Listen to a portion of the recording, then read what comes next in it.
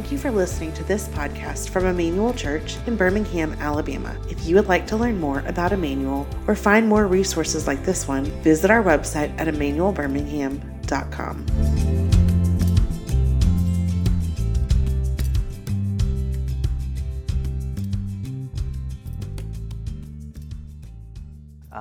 So why don't I pray and then we can get started this morning. How's that sound?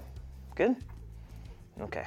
Father, we just invite your presence here with us this morning as we think together about your calling in our lives to make culture and to redeem culture and to despise culture at different points.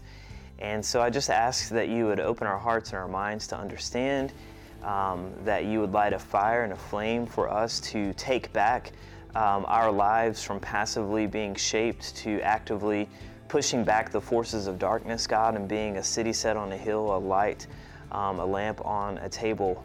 And so we just invite you here now this morning, your manifest presence. We love you and we pray this in Jesus' name. Amen.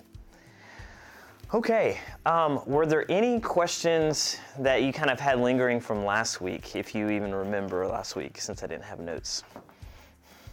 No questions? You guys ready to move forward then? Can you recap for the people that weren't here? That's great, yes. So it was put up this week as a podcast, and it was some great editing. Whoever did that, that was the clutch. You would never have known. And not just like cutting off the front end, like you cut off pieces in the middle, which was so good. That was great. So you can go back on the website and be able to listen to that. But recap was, I didn't prepare a recap. Recap is that for the next indefinite period of time, we're going to be studying and looking at something called public theology, which is not like a widely known term, but it's basically thinking Christianly about everything in our lives that we tend not to, okay? And so the big things would be things like politics or, social things. Come on in. Thinking Christianly about politics or sexuality or gender or race or technology or education or healthcare or whatever else, so many different things. And it's not just like ethics. Ethics does that. But it goes a step further and kind of builds more of a framework for how, like, if Christians were in charge of the major institutions in our society, what would those institutions look like? That's beyond just an ethical question of like, what do I do? I mean, it's a whole way of thinking about an item or an idea or an area or whatever it might be, okay? And so I've started making the case for why we need to start doing this and thinking about public theology, why we're going to do it for the next while. And then I was about to demonstrate that the Bible does this and ask us to do this. And that's where we left off last week. Was that pretty good? All right, so Public Theology 101, and the question is, why public theology? And I said last week that public theology is essentially an attempt to allow theology to actively affirm, critique, and condemn, if necessary, our culture. It is an act of creating culture. And a lot of us growing up, maybe if you have in the church, you kind of feel like, we should run from culture. We should, not let the culture shape us. And, that's true to an extent, but that puts us on our heels. And it makes it, so passive that actually God has given us a call to be active in creating culture. And so we looked at this definition of culture that was kind of the fancy definition, more or less integrated systems of feelings, ideas, and values that associated patterns of behavior and products shared by a group of people who organize and regulate what they feel, think, and do. And then I provided a slightly more theological one, which says, whatever results from God's image bearers interacting with God's good creation. And let's see, I think I might have one more. Yes, I do. Culture is the human imaging. This is good. We'll break this down, okay? So just hang with me. Culture is the human imaging So like, if we're made in the image of God, that means we are representatives of who God is, what God is like, all right? And so imaging is kind of taking that notion and verbalizing it, like making it a verb. I tried to verbalize it. Anyways, making it a verb. And so the human imaging of God's community. So he is Trinity, right? So God, from all eternity past, has never been in want for friendship or relationship, because he has always been three. One God in three persons. The Father always loving the Son always loving the Father, through the love of the Spirit to one another. And so they've had this community for eternity. They've had this communion for eternity. And they have been creative for eternity. And so culture is the human imaging of God's community, that communion and the creativity by, so how? How do we image that? By engaging and responding to the meanings inherent in God's creation, or like his revelation. So Psalm 19, or you can look at Romans chapter 1, tell us that that creation is itself a revelation of God. And so there's two kinds of revelation. There's special revelation, which is our Bibles, and then there's general revelation, which is creation. And so creation is harking forth the person and the work of God. And so culture is engaging, responding to the meanings inherent in God's creation in order to create worlds, so to speak, of shared meanings that glorify God. So, in any given culture, that culture has started to take those things that are in God's good creation and fashion them in a way that was not just for one person, but then became something for two people and three people in a community, in a village, and then a populace. And so whether it's a hammer, like we all know what a hammer is like, there's places in the world that you would take a hammer and they wouldn't know what to do with it. So we've created a world in which we have a shared meaning around this piece of wood that we harvested out of a tree that was God's good creation, and this ore, this metal that we brought forth out of the ground, and then shaped it in a creative way that God made us like himself to do, so that we could nail things and put together things and build things like God does, and then we all share around that, and there's this world that we've created. And every subculture has their own way of doing that with their own things. Does that make sense what I'm telling you guys? Yes? You with me so far? Hey guys, come on in. And there's handouts in the back. Yes? What would the environmentalists say about this? Like you're killing the environment, you're like burning down the trees. Like if you've seen a few of the first prequel trilogy of Star Wars and Coruscant, that might be a good example of how Earth can turn out. Yeah, so, and are you thinking of like non-Christian environmentalists? Christian and non-Christian, or maybe I'd say non-Christian. Non-Christian. Yeah, so, this is like painting with a really large brush. But like the extreme version of a non-Christian environmentalist, they have very much this flavor of the world is sacred.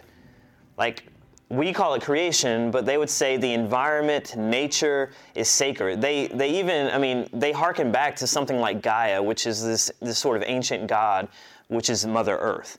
And so because it is sacred, it should be protected at all cost.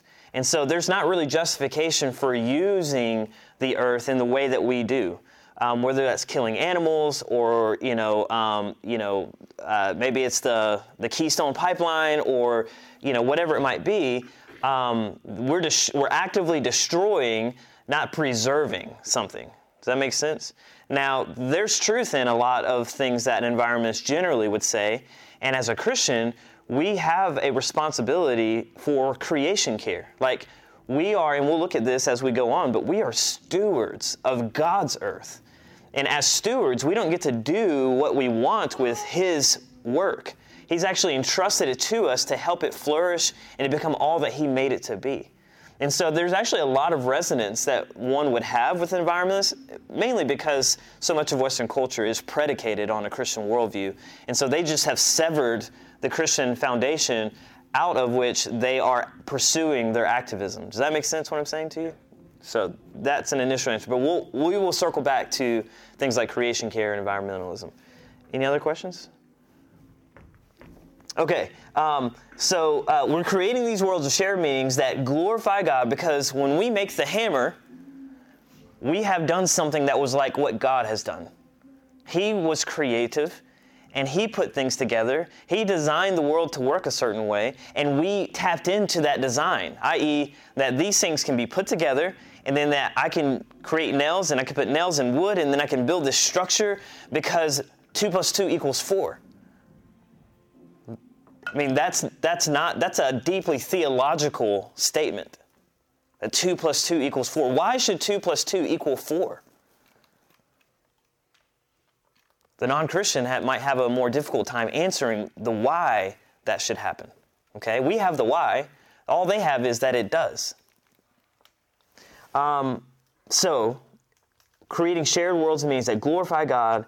When we create these things, it glorifies Him because we are imaging Him, and that demonstrate love to other humans and demonstrate care for the rest of creation, so that when we are creating culture, we are doing so as an act of, on the best end of the spectrum, as an act of love of neighbor.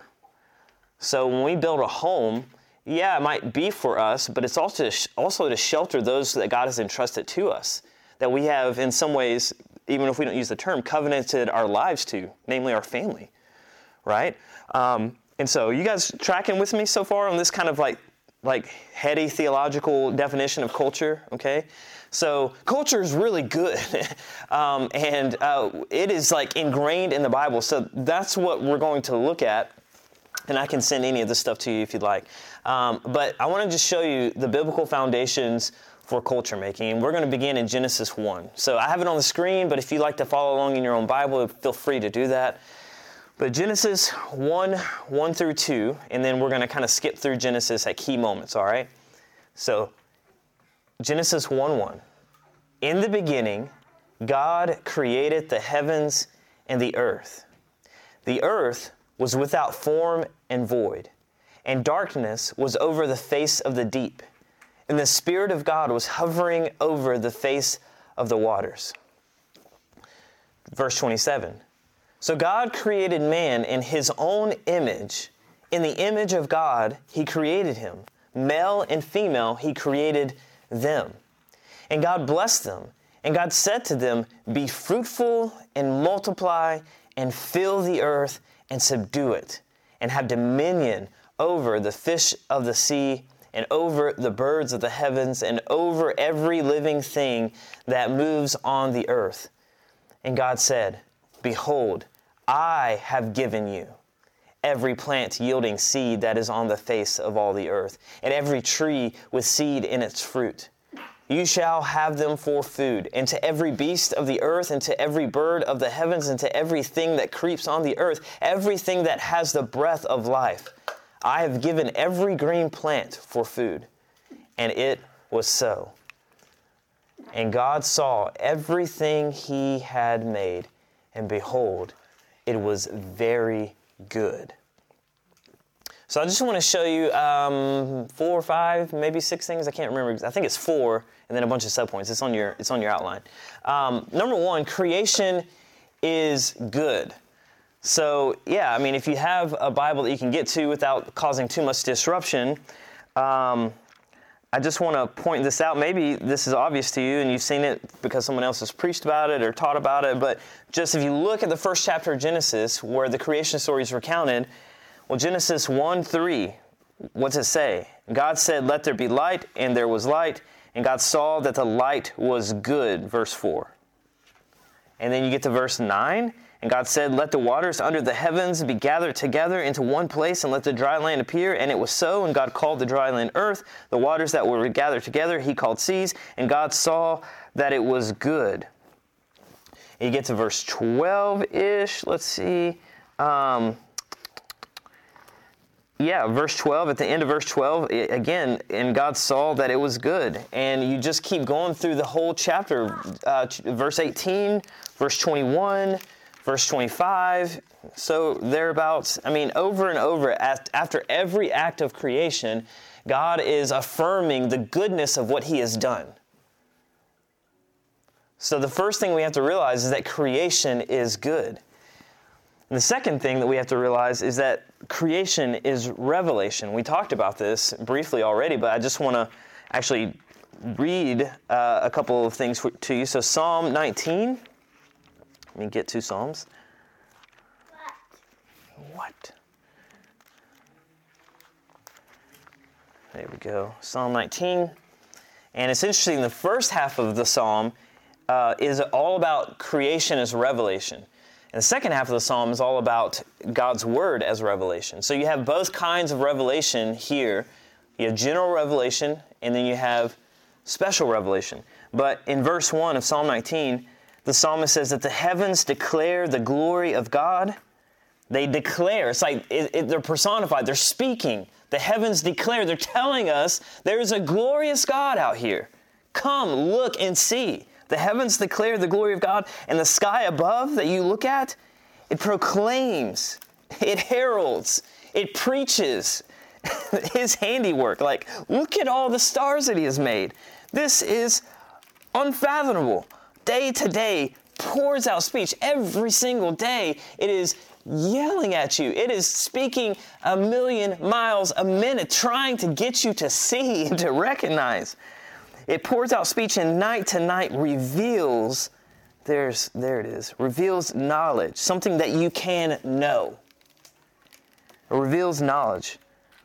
There is no speech, nor are there words, verse 3, whose voice is not heard. Their voice goes out through all the earth, and their words to the end of the world. Talking about the words of creation.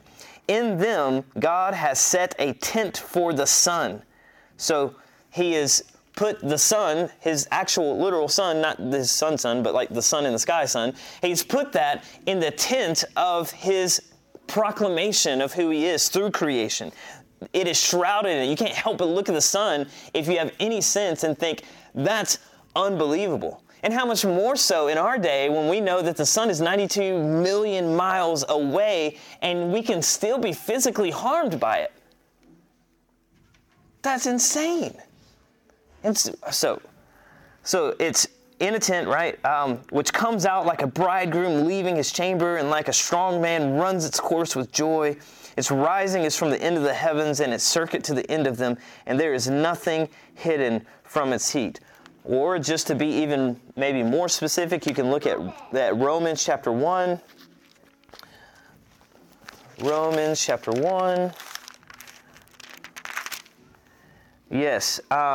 So, verse 18, for the wrath of God is revealed from heaven against all ungodliness and unrighteousness of men. Why? Because they are suppressing the truth by their unrighteousness. Verse 19, for what can be known about God is plain to them, because God has shown it to them. How is that possible? Because we're talking about people who've never heard the gospel before, right?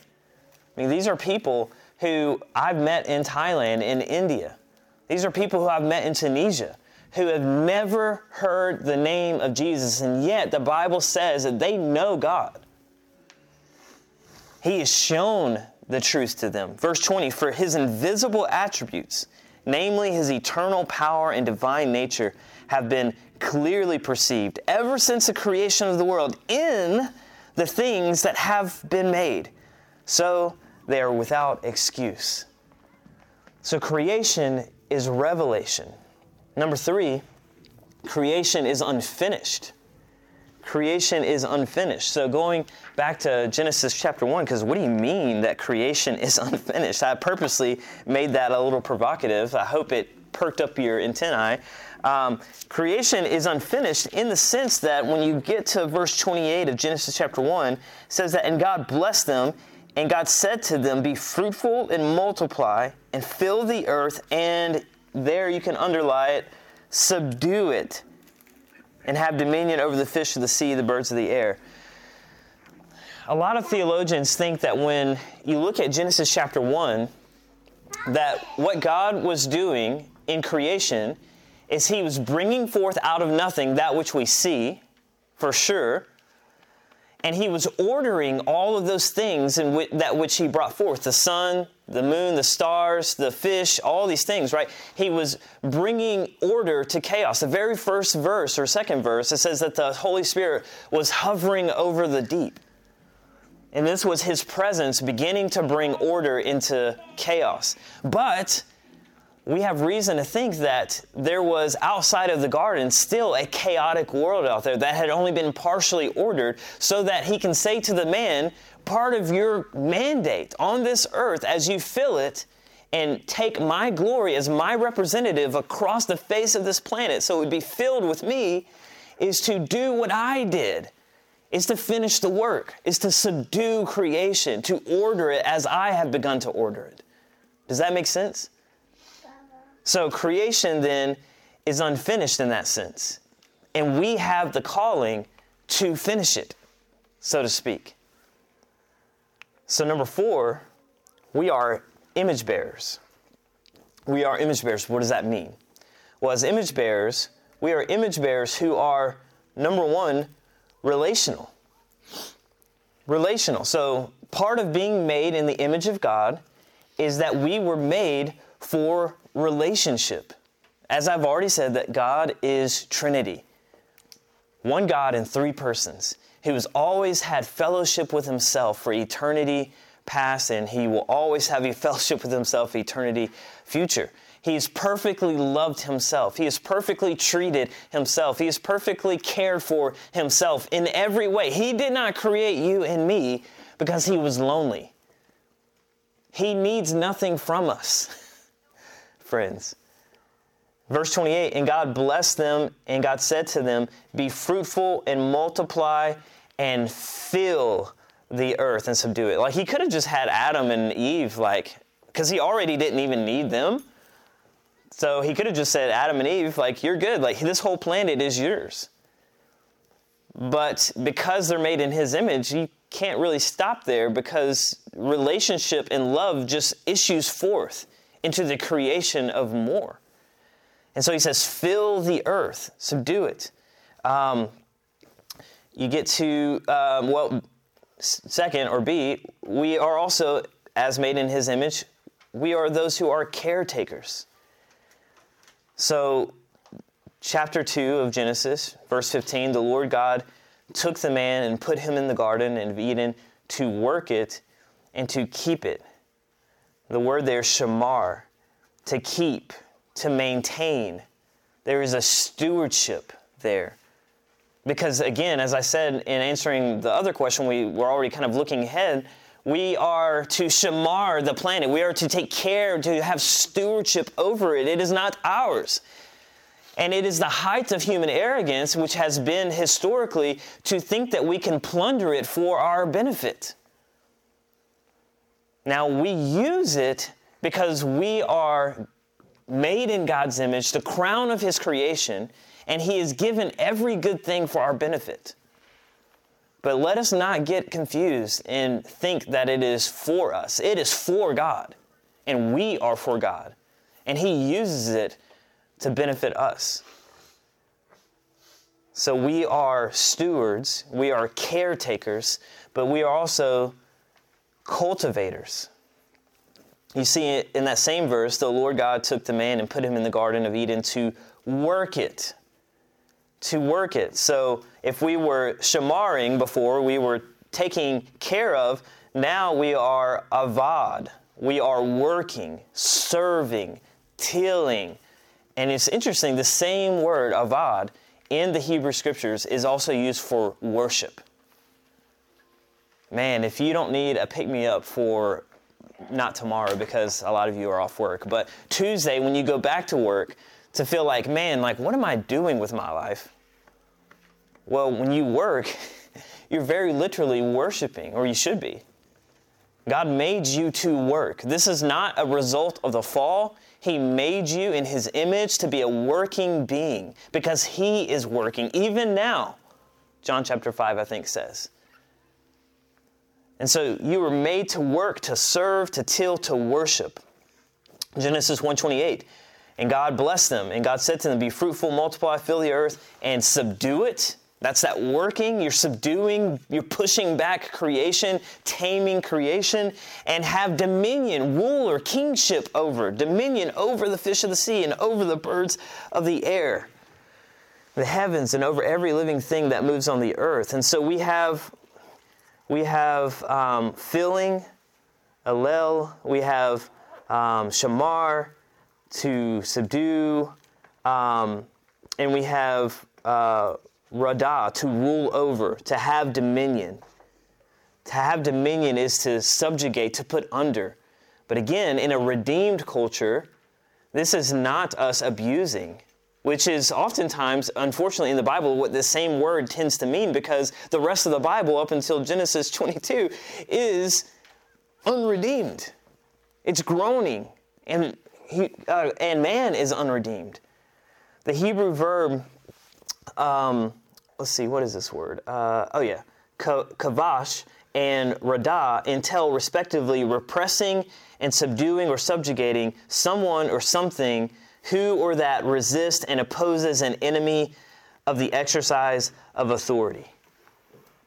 That, for the most of the Old Testament, is what that word means. But in the beginning here, before the fall happens, we have this positive subjugation of creation to do what God made it to do.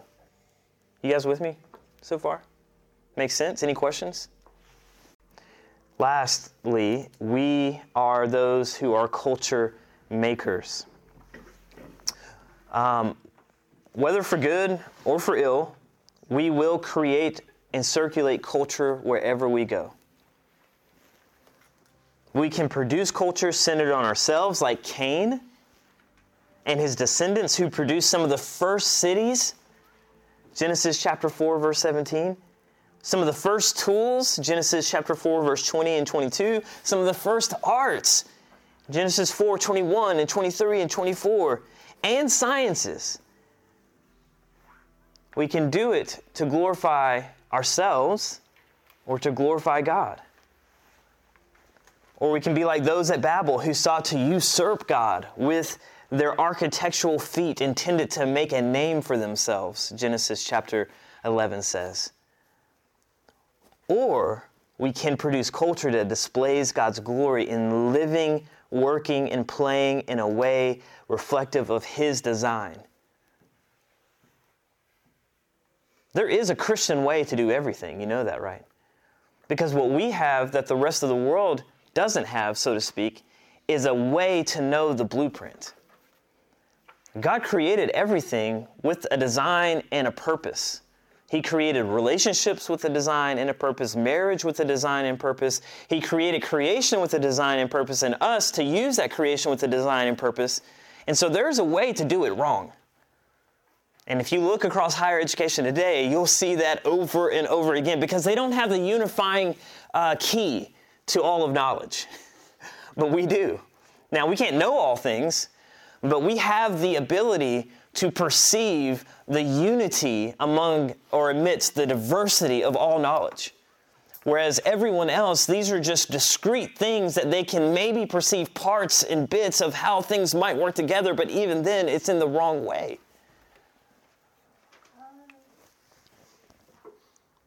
I want to show you some, that's Old Testament, I want to show you some New Testament now, all right? So, you are the salt of the earth, Jesus says, but if salt has lost its taste, how shall its saltiness be restored?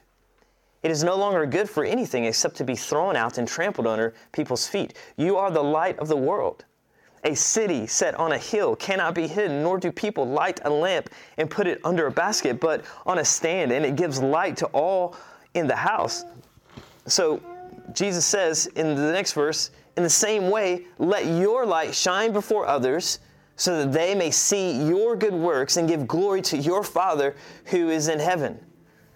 And these are not, friends, if you're like me, a tendency to read these verses in your personal quiet time, devotional time, and you think these are moral things that I do every day. If I do moral things, then people are going to see my Father in heaven, and they're going to praise him, and somebody's going to get saved at, work or whatever. And sorry, that just doesn't really normally happen. I mean, it's like you need to be moral, but your Muslim coworker is also very moral, typically speaking, right? And so there's more going on here than just morality. It's not less than that, but there's more than that. There's not just morally good deeds, but it's all that we do. Hence, just to go back, hence you are the salt of the earth. Like, that's all encompassing, everything. The world, you're the light of the world. Not you're the light of your church or your little community, but there's this expectation that the entire world should be affected by your presence. And it's interesting that he used the word city. And I can't remember what the Greek word is here, but a Greek word for this is polis, which is where we get the term politics. Now, there's also a Latin term that it has a derivative there as well. But yeah, like, you are a new politic set on a hill. Like, the way that we engage in arbitrating our issues of what it means to live together, and that means forming laws, that means building buildings and institutions and education. I mean, this is all the stuff of politics. That's what it means to be a polis, a city. You have to do that stuff. You have to find some shared way to figure it out. We're supposed to be a different kind of city set on the hill that everyone else can look to and say, that's what we're after right there. Now, I wonder, friends, do you feel like the American church is a city set on a hill? Occasionally? Can you think of a good example that you'd like to encourage us with? Because I think we all need a little bit of encouragement on that. Good timing, buddy. Shannon's thinking of one. I'm listening to a podcast that's by not believers, and they're kind of complaining in one about how all the institutions that we have set up in our country that are to help people, feed the homeless, care for the sick, like all these social goods are tied up in religion, and they're really complaining about that. I think the Holy Spirit in me is like, praise God, like God's people doing good work. Yeah. In all these areas. Yes. Amen to that. Amen to that. Yes, that has been historically true, and it is presently true, and that should be alarming to them. It should tell them something. Because as bad of a rap as we have as a church, as a universal church, because we are broken and sinners, and so obviously we're going to get a lot of stuff wrong. There's the other side of the coin that we very rarely talk about. And, we basically built the help industry of Western civilization as we know it. Hospitals, education, hospice, fill in the blank, adoption and foster care. All of those things were not birthed out of secular worldviews. It came from a deep compassion for those made in God's image. So that's a great example. Colossians, so if it's not just morally good deeds, then if it's truly all of life, then the rest of the Bible should tell us this too. And so Colossians 3:17, whatever you do in word or deed, so whatever you say, whatever you say, that's anything. Who knows how, I think somebody could probably Google this, the average amount of words that someone says in a day, but however many that is, I'm sure they're not just all about Jesus. Hey, everybody, let me just talk about Jesus all day long so that everyone knows about Jesus.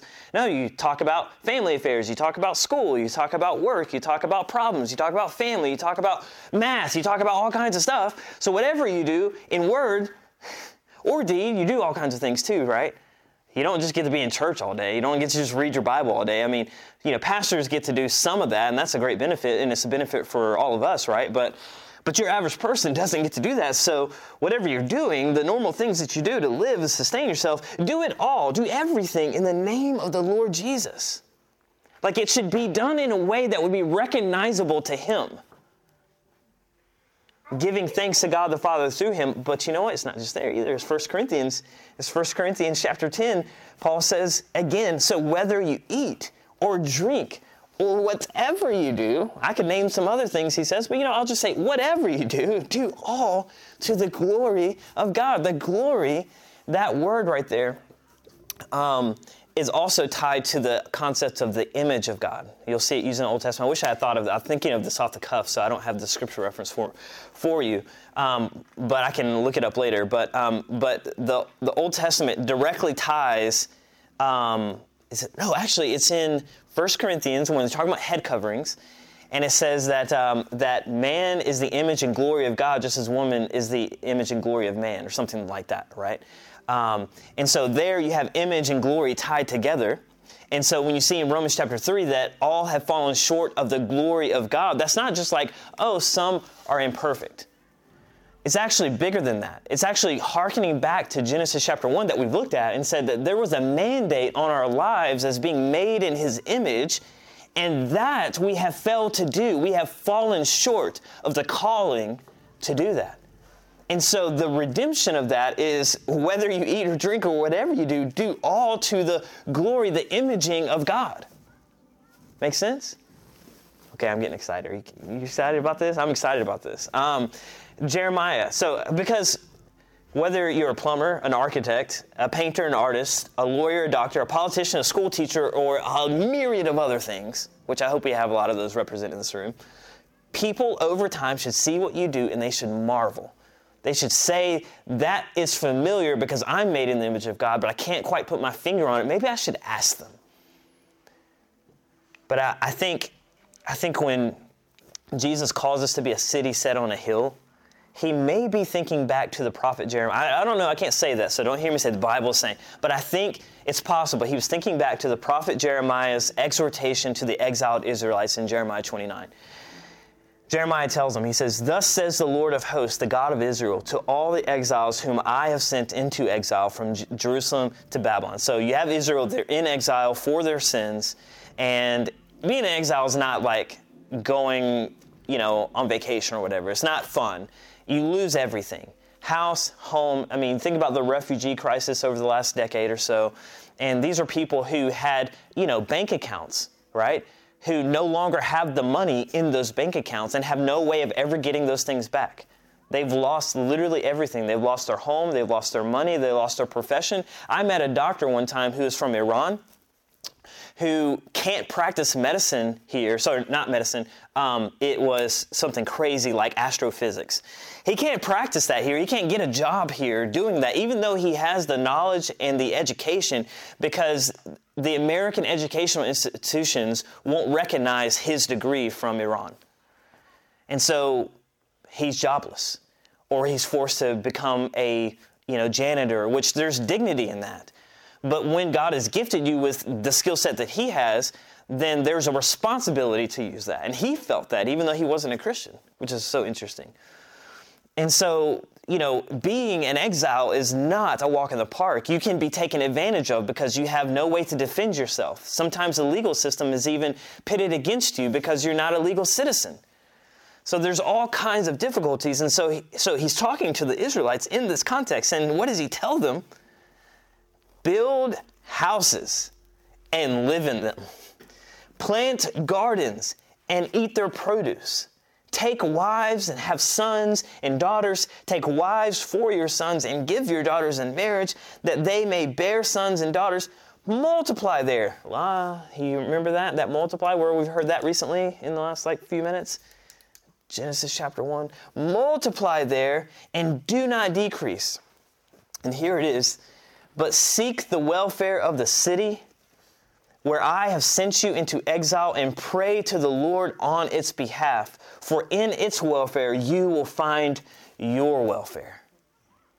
And I think, Christians, that is the call of the hour today. That we are exiles in this world, marching towards our heavenly city that is to come, a better city.